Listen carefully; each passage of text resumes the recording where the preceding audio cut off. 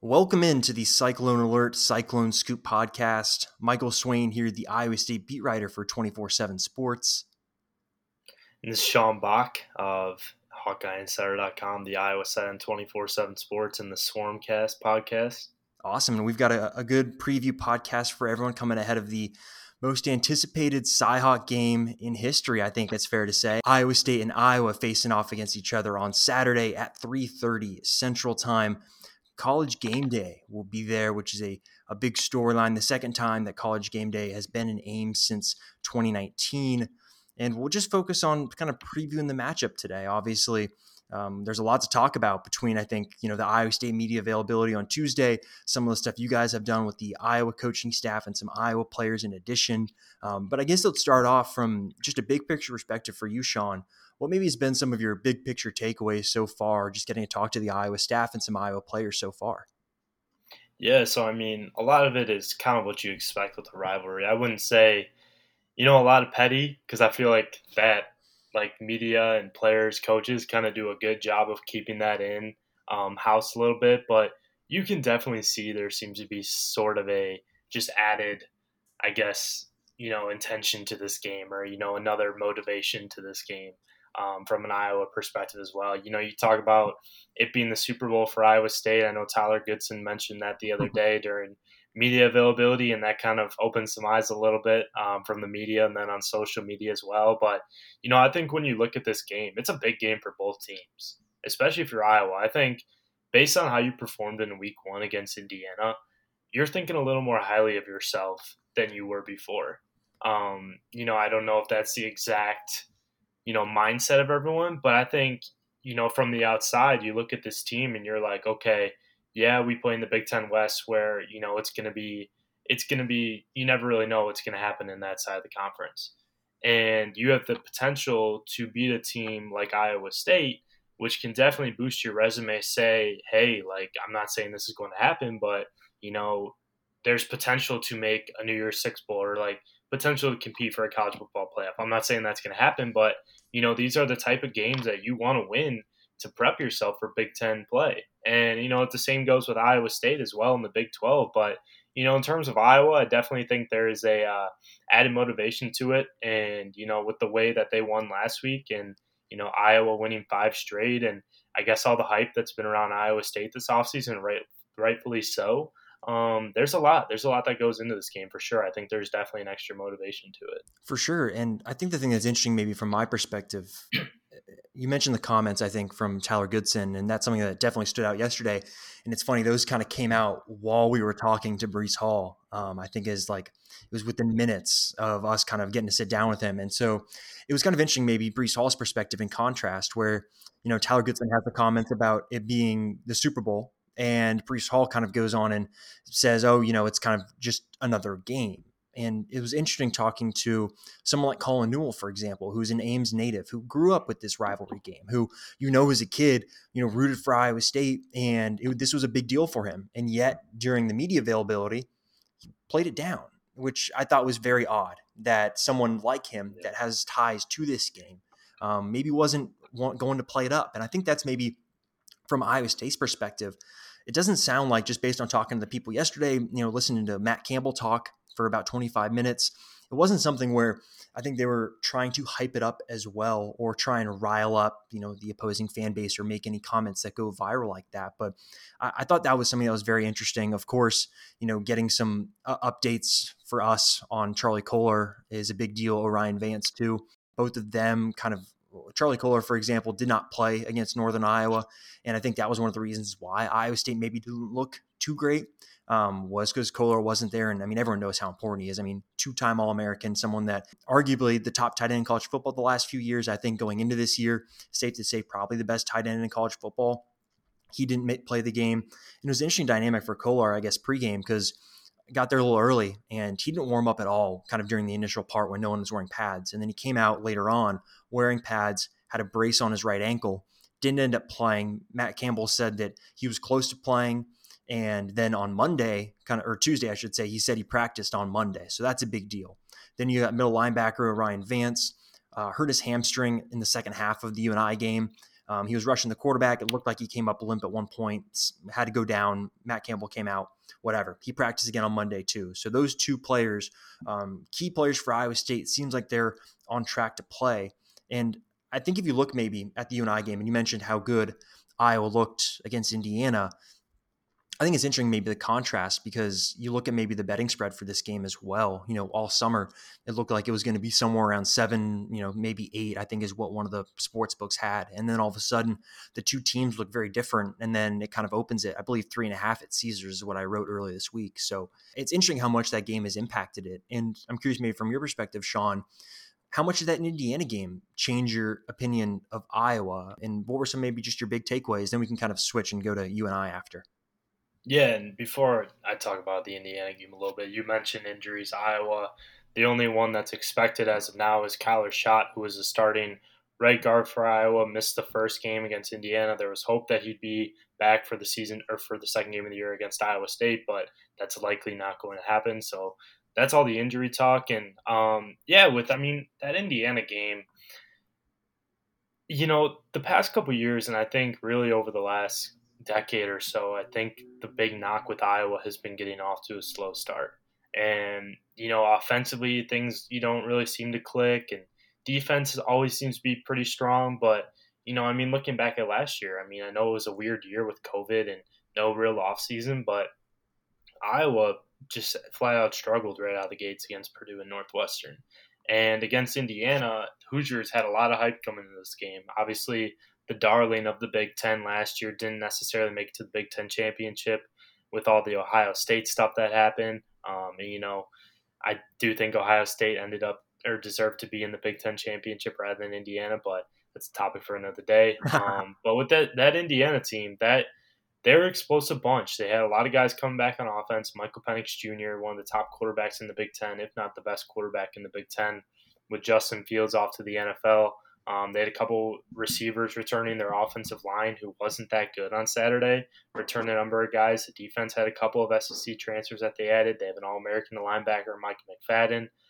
They have a number of All Big Ten guys, and including an All-American in the secondary in Tywone Mullen. So this Indiana team all week, the talk amongst Iowa people was Indiana's aggressive defense and the explosive passing attack that they had. And with Iowa this year coming into it with the defense was obviously going to be a strength, but outside of the secondary, linebackers are pretty promising with Seth Benson and Jack Campbell returning, plus Dane Belton, who plays the cash spot in the 4-2-5. But the secondary was really going to be the strength of the team. And we saw that pretty early on in the game. Tyler Goodson had that touchdown run in the first drive of the game, fourth play from scrimmage, took it to the house. Really good job by the offensive line. But after that, it was kind of a defensive show for Iowa. They really put on a clinic defensively. You could say all you want about Riley Moss's first interception, how it bounced off the Indiana receiver, but the key for Iowa was staying on top of those receivers, not letting those Indiana receivers get downfield, get behind the safeties, get behind the secondary. And they did that for a lot of the game. And Riley Moss is in the right place at the right time. And, it just worked out being that way. And, the rest of the game, I thought Iowa did a really good job defensively, not just in the secondary, but I thought the defensive line did a good job of getting pressure on Indiana. I know the Hoosiers really didn't have their best outing when it came to offensive line play, but, the defensive line having to replace 3 of the 4 starters from last year, all 3 guys that are playing in the NFL this year made 53-man rosters. And to be able to, just be able to refill and just refuel that group was really impressive. Now, like I said before, I didn't think Indiana's offensive line was all that great on Saturday, but I think with the way that Iowa's defensive line played, that's optimism going forward, considering how many question marks. And it's not just from the outside. The inside, Iowa linebackers coach Seth Wallace said today, he's also the co-defensive coordinator with Phil Parker, who coaches the secondary as well. Seth Wallace said he was surprised, but he wasn't surprised because, it's typical Iowa. They find guys, they have to replace guys and guys will just come right in. But he mentioned the coaching staff and how much credit they deserve for the defensive line play. And, with Iowa, and especially this Iowa State team, like Iowa just is going to need to get pressure on Brock Purdy and the rest of those guys. I mean, we'll talk about that later, but offensively, Spencer Petras, I thought, played within himself. Tyler Goodson obviously had that big run. The offensive line could have been a little better. You'd like to see Petras maybe get it out to his receivers a little bit more. But I think, just not turning over the ball, playing within himself, he looked more comfortable out on the field, seemed to be just setting his feet a little better than he was last year. Had his guy, Sam Laporta, at tight end, kind of his safety valve, who had a really good game. I thought the offense was productive. You wish it could be a little more efficient getting the ball downfield consistently. But I think when you're up 28-3 in the first game of the season towards the half, it's like, how much do you really want to show? Because Iowa State, other opponents are going to want to see what you can do, or maybe take away anything they can from one game. And with Iowa, I thought they tried to go a little more vanilla in the second half, and I don't blame them, because like I said before, you don't want other teams to be able to pick up on that stuff. And personally, I thought they did a really good job just setting the tone defensively. Made it a point to get to a fast start, and that's what they did. And they buried Indiana pretty early. And I think really that's all you could ask for. And yeah, I mean, I think after that first game, you feel a little bit better about Iowa's chances, considering Indiana and how much hype and how much talent they had returning. And you definitely feel better going into this matchup for sure. Definitely. And it's so funny because you contrast that to Iowa State, against Northern Iowa. And of course, Northern Iowa FCS team. But I think with the game like this, it's harder to read into maybe the FCS aspect of things, just because it's an in-state rivalry game. And it's funny that Tyler Goodson had the line about the Super Bowl for Iowa State and Iowa. And it's like, that's the Super Bowl for Northern Iowa, right? This is their big chance to play a Power 5 team. So I think from Iowa State's perspective, the biggest takeaway I think I maybe had was Matt Campbell's demeanor post-game and over the course of kind of the last few days has been not one of panic. And we've seen when Matt Campbell has not been pleased with his team. I feel like it's kind of easy to pick up on that sometimes. You look last year, of course, Louisiana game didn't go Iowa State's way. Campbell was not happy about that post game. After they beat Kansas, they demolished Kansas by 2 scores, and Campbell wasn't happy. And yet after this game, like, Campbell seemed not, terribly angry, but like pleased with the way that the game played out. And it's interesting, you look at Iowa State's approach in the game. You think about having an All-American running back in Breece Hall, arguably the best running back in college football going into the year. He touched the ball twice in the first quarter, or rushed the ball twice, I should say, in the first quarter. Iowa State came out with kind of a more passive-focused approach to start the game. Joe Skates, of course, has a questionable fumble that stalls one drive. Then they go 3 and out on the next drive. And Iowa State struggled offensively in the first quarter. And then all of a sudden, I think you maybe saw a little bit of a game plan switch from Iowa State once the game they figured out, okay, this isn't going to be one of those where we're able to kind of roll out to a 35, 38, 42 type of a run here. So they slowed the game down, had some longer drives. They had a 14-play drive, I want to say 2 10-plus play drives in addition to that. And I think what you saw Iowa State do is once kind of they realized that, all right, this is not going to be one of those games where we can get out to an early lead and kind of coast for the rest of the game. I think you saw them maybe transition into more of just take the air out of the ball. Let's just run the ball, use our offensive line and our defense, and really just make sure we don't lose this game, which I thought was very interesting. Because, of course, Iowa State's not going to pull out all the tricks and, scheme everything open in game one when you have Iowa coming next week.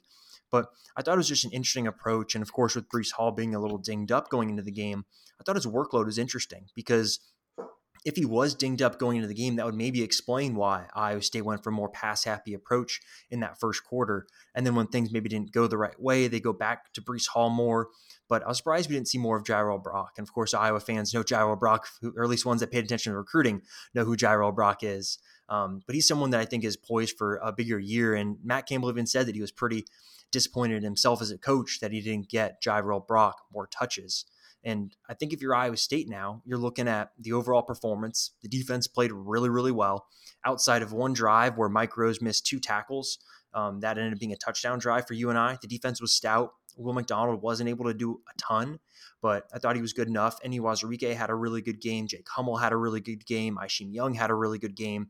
So I think the defense enters this game humming. It's just a question of how is that offensive line looking and how is Breece Hall looking going into this game, because Iowa State wants to establish the run. They're like Iowa in that way, right? They want to run the ball. They want to run down your throat and then build off of that. So you're going to see Iowa State go play action. I think PFF had a really good stat last year.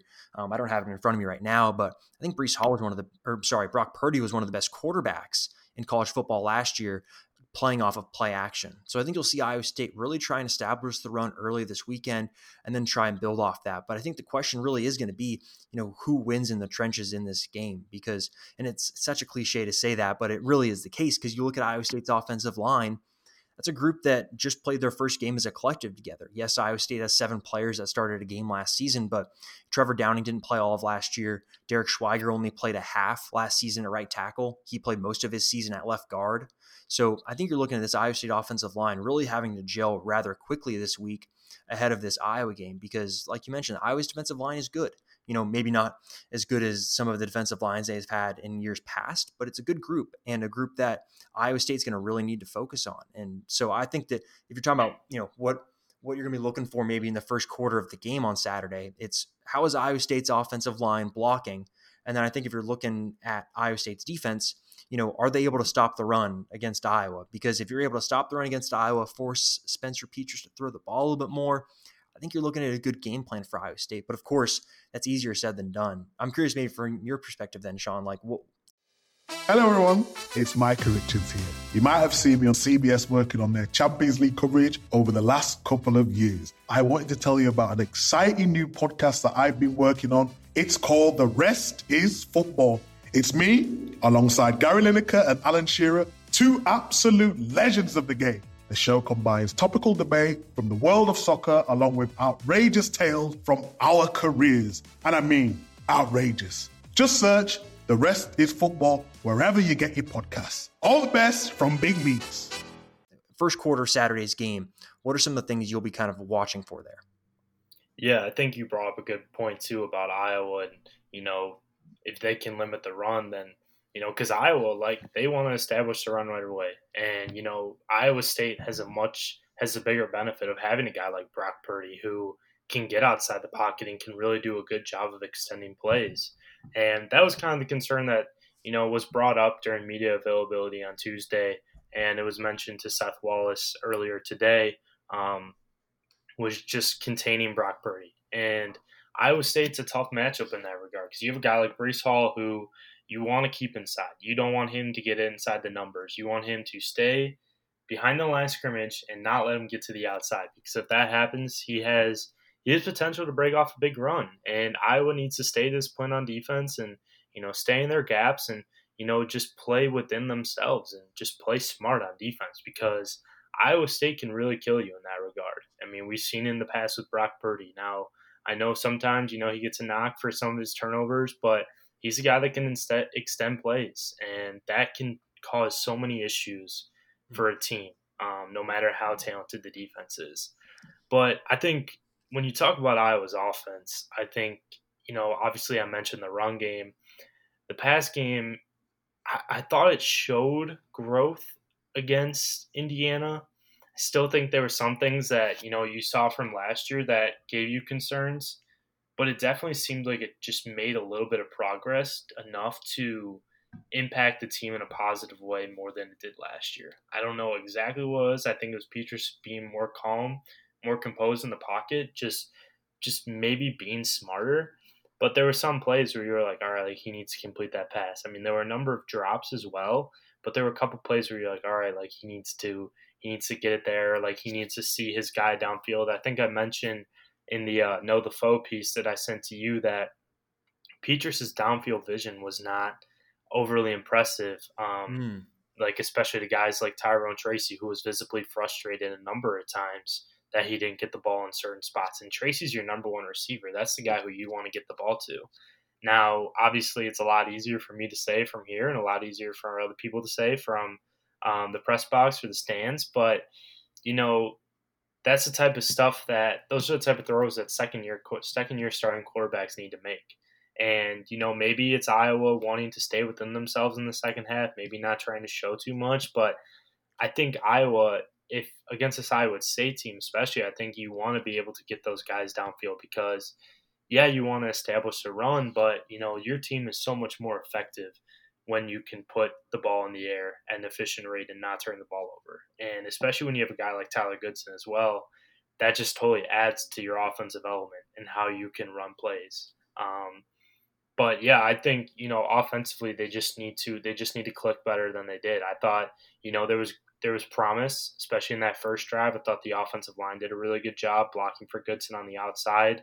I think Indiana kind of gave him a gift a little bit because the defensive back tried to go in between the tackles at one point, but the Iowa tight ends came up and he didn't get to the outside, but Goodson was able to get out there and run free for a touchdown. But there's just some things on offense that need to click because I think this Iowa State team, yes, Purdy has turned over the ball before, but I don't think you're going to be able to force as many turnovers as you did against Indiana. I don't know exactly why, but I just think that that's kind of the route this game is going to go. I think Iowa State is a more disciplined team in that regard. Yeah. Well, it's a few things I thought that were interesting there. Starting with the turnover part of it, Iowa State hasn't forced a turnover in this game since 2014. Like that's when I read insane. that in the game notes, like I've obviously not been on the beat for that long. So when I read that in the game notes, like I thought that was insane. That's crazy. And so what you mentioned there about Petras and downfield vision, that's dangerous against John Haycock. Yeah. Like that is dangerous because what Iowa State's able to do with its scheme in terms of the veteran guys it has back there, you think about Anthony Johnson, an all Big 12 corner. Datrone Young is someone that can play up to that standard, I believe. You look at what he's done when he's healthy. He's looked pretty good. And then you have someone like Aishin Young, Greg Eisworth on the back end. Like there's a lot of experience there. And there's a good stat out there too that Iowa State has allowed 16 points over the last 6 second halves, I want to say. They've been incredible in the second halves of games with John Haycock over the last kind of 6-7 games. And I think that's going to be really fascinating this weekend is to see what Iowa State does to counter, because what Matt Campbell's alluded to is kind of what you see on film going into the week isn't necessarily what you're going to see on Saturday. And for the ability of kind of this coaching staff on defense that has so much continuity, you think about, the linebackers coach Tyson Veit, defensive line coach Eli Rashid have been with Haycock since they got to Iowa State. Matt Capone has been here for a few years now. Dion Broomfield's the only new staff member. And even then, he's someone that has NFL experience in terms of being a player. So I think you're looking at a coaching staff for Iowa State that'll be a really fascinating matchup, I think, in the second half of this game is what is Iowa State going to do to pivot to try and negate Petras? And are they going to be able to get that first turnover in 5 years? That's something I'll write about probably Thursday or Friday of this week is how are they going to do that? Because I thought that some of the players had some interesting quotes about it. And also on the turnover front, maybe from the offensive perspective too, with Brock Purdy. I think there's been a change with him.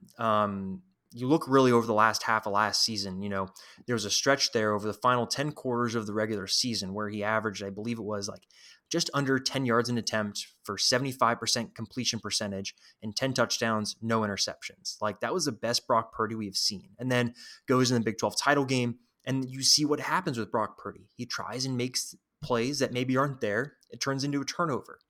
But I thought you saw against UNI where when the game did get close, Brock Purdy was not putting the ball in jeopardy. Like it was very clear that he made that a point not to do that, because I think there were times where the pocket broke down because the offensive line, there was something happened or whatever. They got pressure and Brock didn't look to force throws down the field like we've seen in years past. And sometimes those pay off with big 40-yard touchdowns, 50-yard throws, but sometimes it turns into an interception. And I think that's a maturity you've seen from Brock Purdy so far.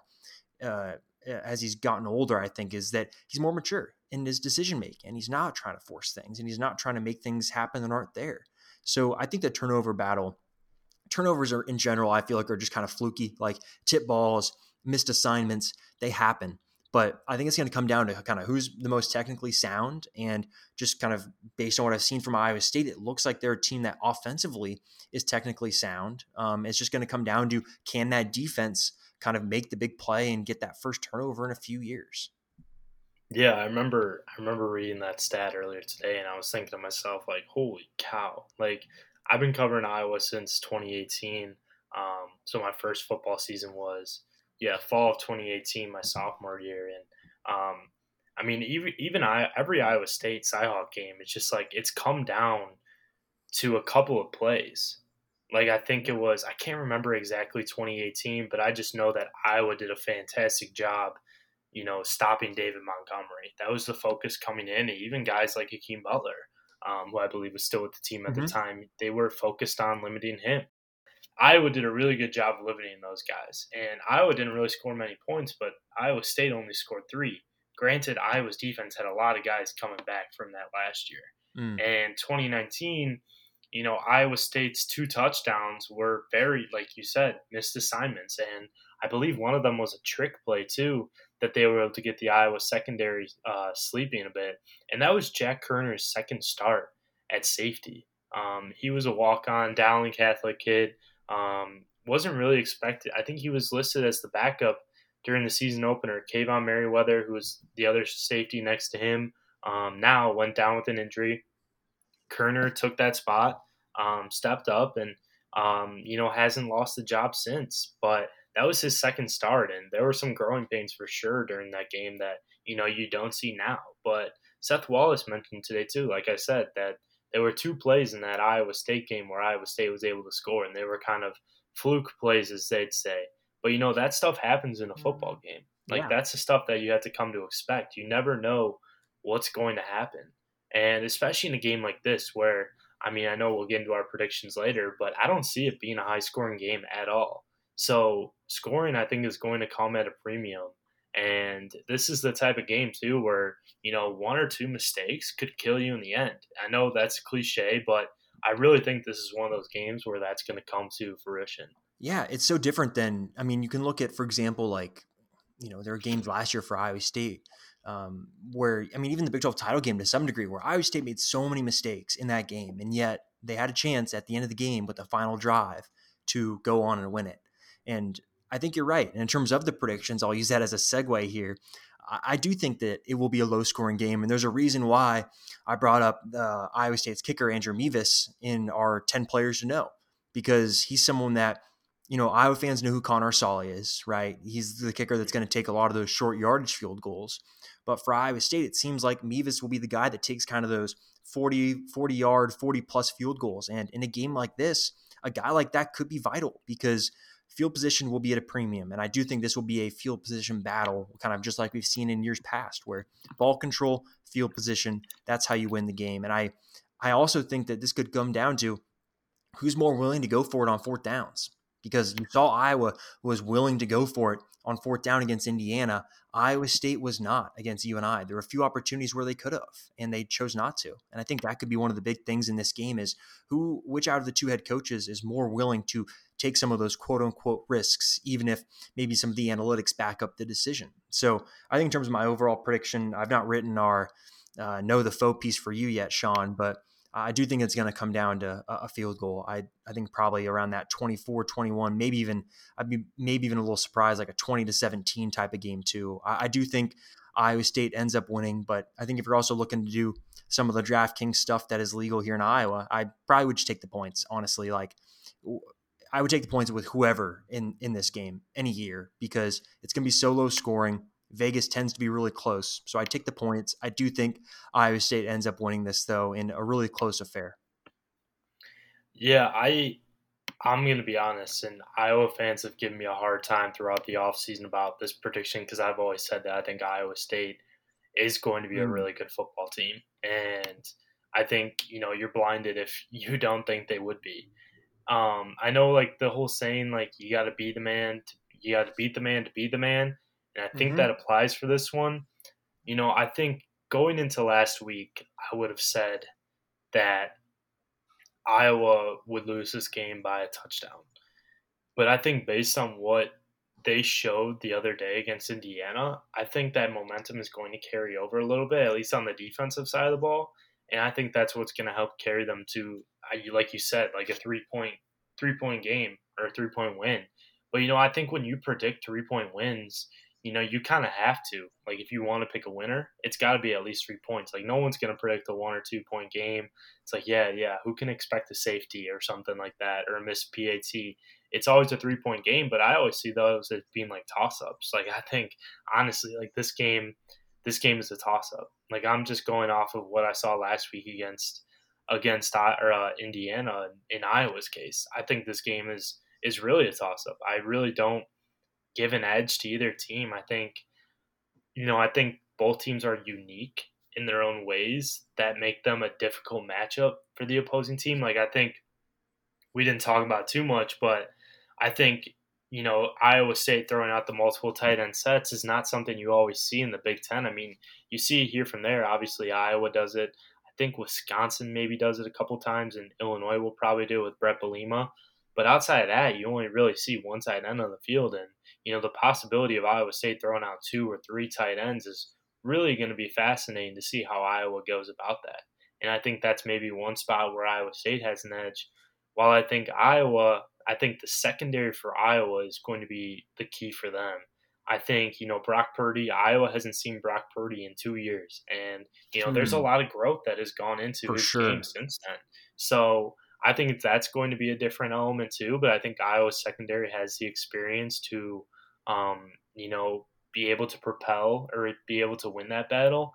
And I think this game comes down to a field goal too. But I think I give Iowa a slight advantage. But that's only because, based on last week's performance. If last week's performance was, say, 1 touchdown game or a 10-point game, I think I would give an edge to Iowa State. But just the way that Iowa was able to dominate last week, I think I got to continue with them to ride the momentum. Definitely. And that's going to be the interesting part, because I think regardless of what happens here, you can read into kind of what happened in week 1. Either it's Iowa continues and builds that momentum into week 2 into the Cyhawk game, or it's Iowa State really rebounds after a rough week 1 performance, and Matt Campbell is able to get everyone's attention all week and get them working hard. Not that actually changes anything, but that'll do it for the podcast today. Thank you, as always, for listening to the Cyclone Scoop and the Swarmcast. You can find them both on iTunes, Spotify, Google Play as well. If you like what you heard, leave a review. You can follow me on Twitter at mswain247. And Sean, where can they find you on Twitter? I'm at sbach247, so not much of a difference there. I love it. Great minds think alike. Awesome. Thanks, Sean. CBS Friday. TV's hottest show is Fire Country. I'm not a hero. I'm in orange for a reason. They're taking 12 months off your sentence. You're free. Lady, with a special epic season finale. Now that I'm out, I need something to get me up in the morning. You are a firefighter. Used to be. That will be unforgettable. In the name of your life's happiness, go get your girl. She's getting married tomorrow. Says, when do you let anything get in the way of what you want? The Fire Country season finale, Friday, 9/8 Central on CBS and streaming on Paramount+.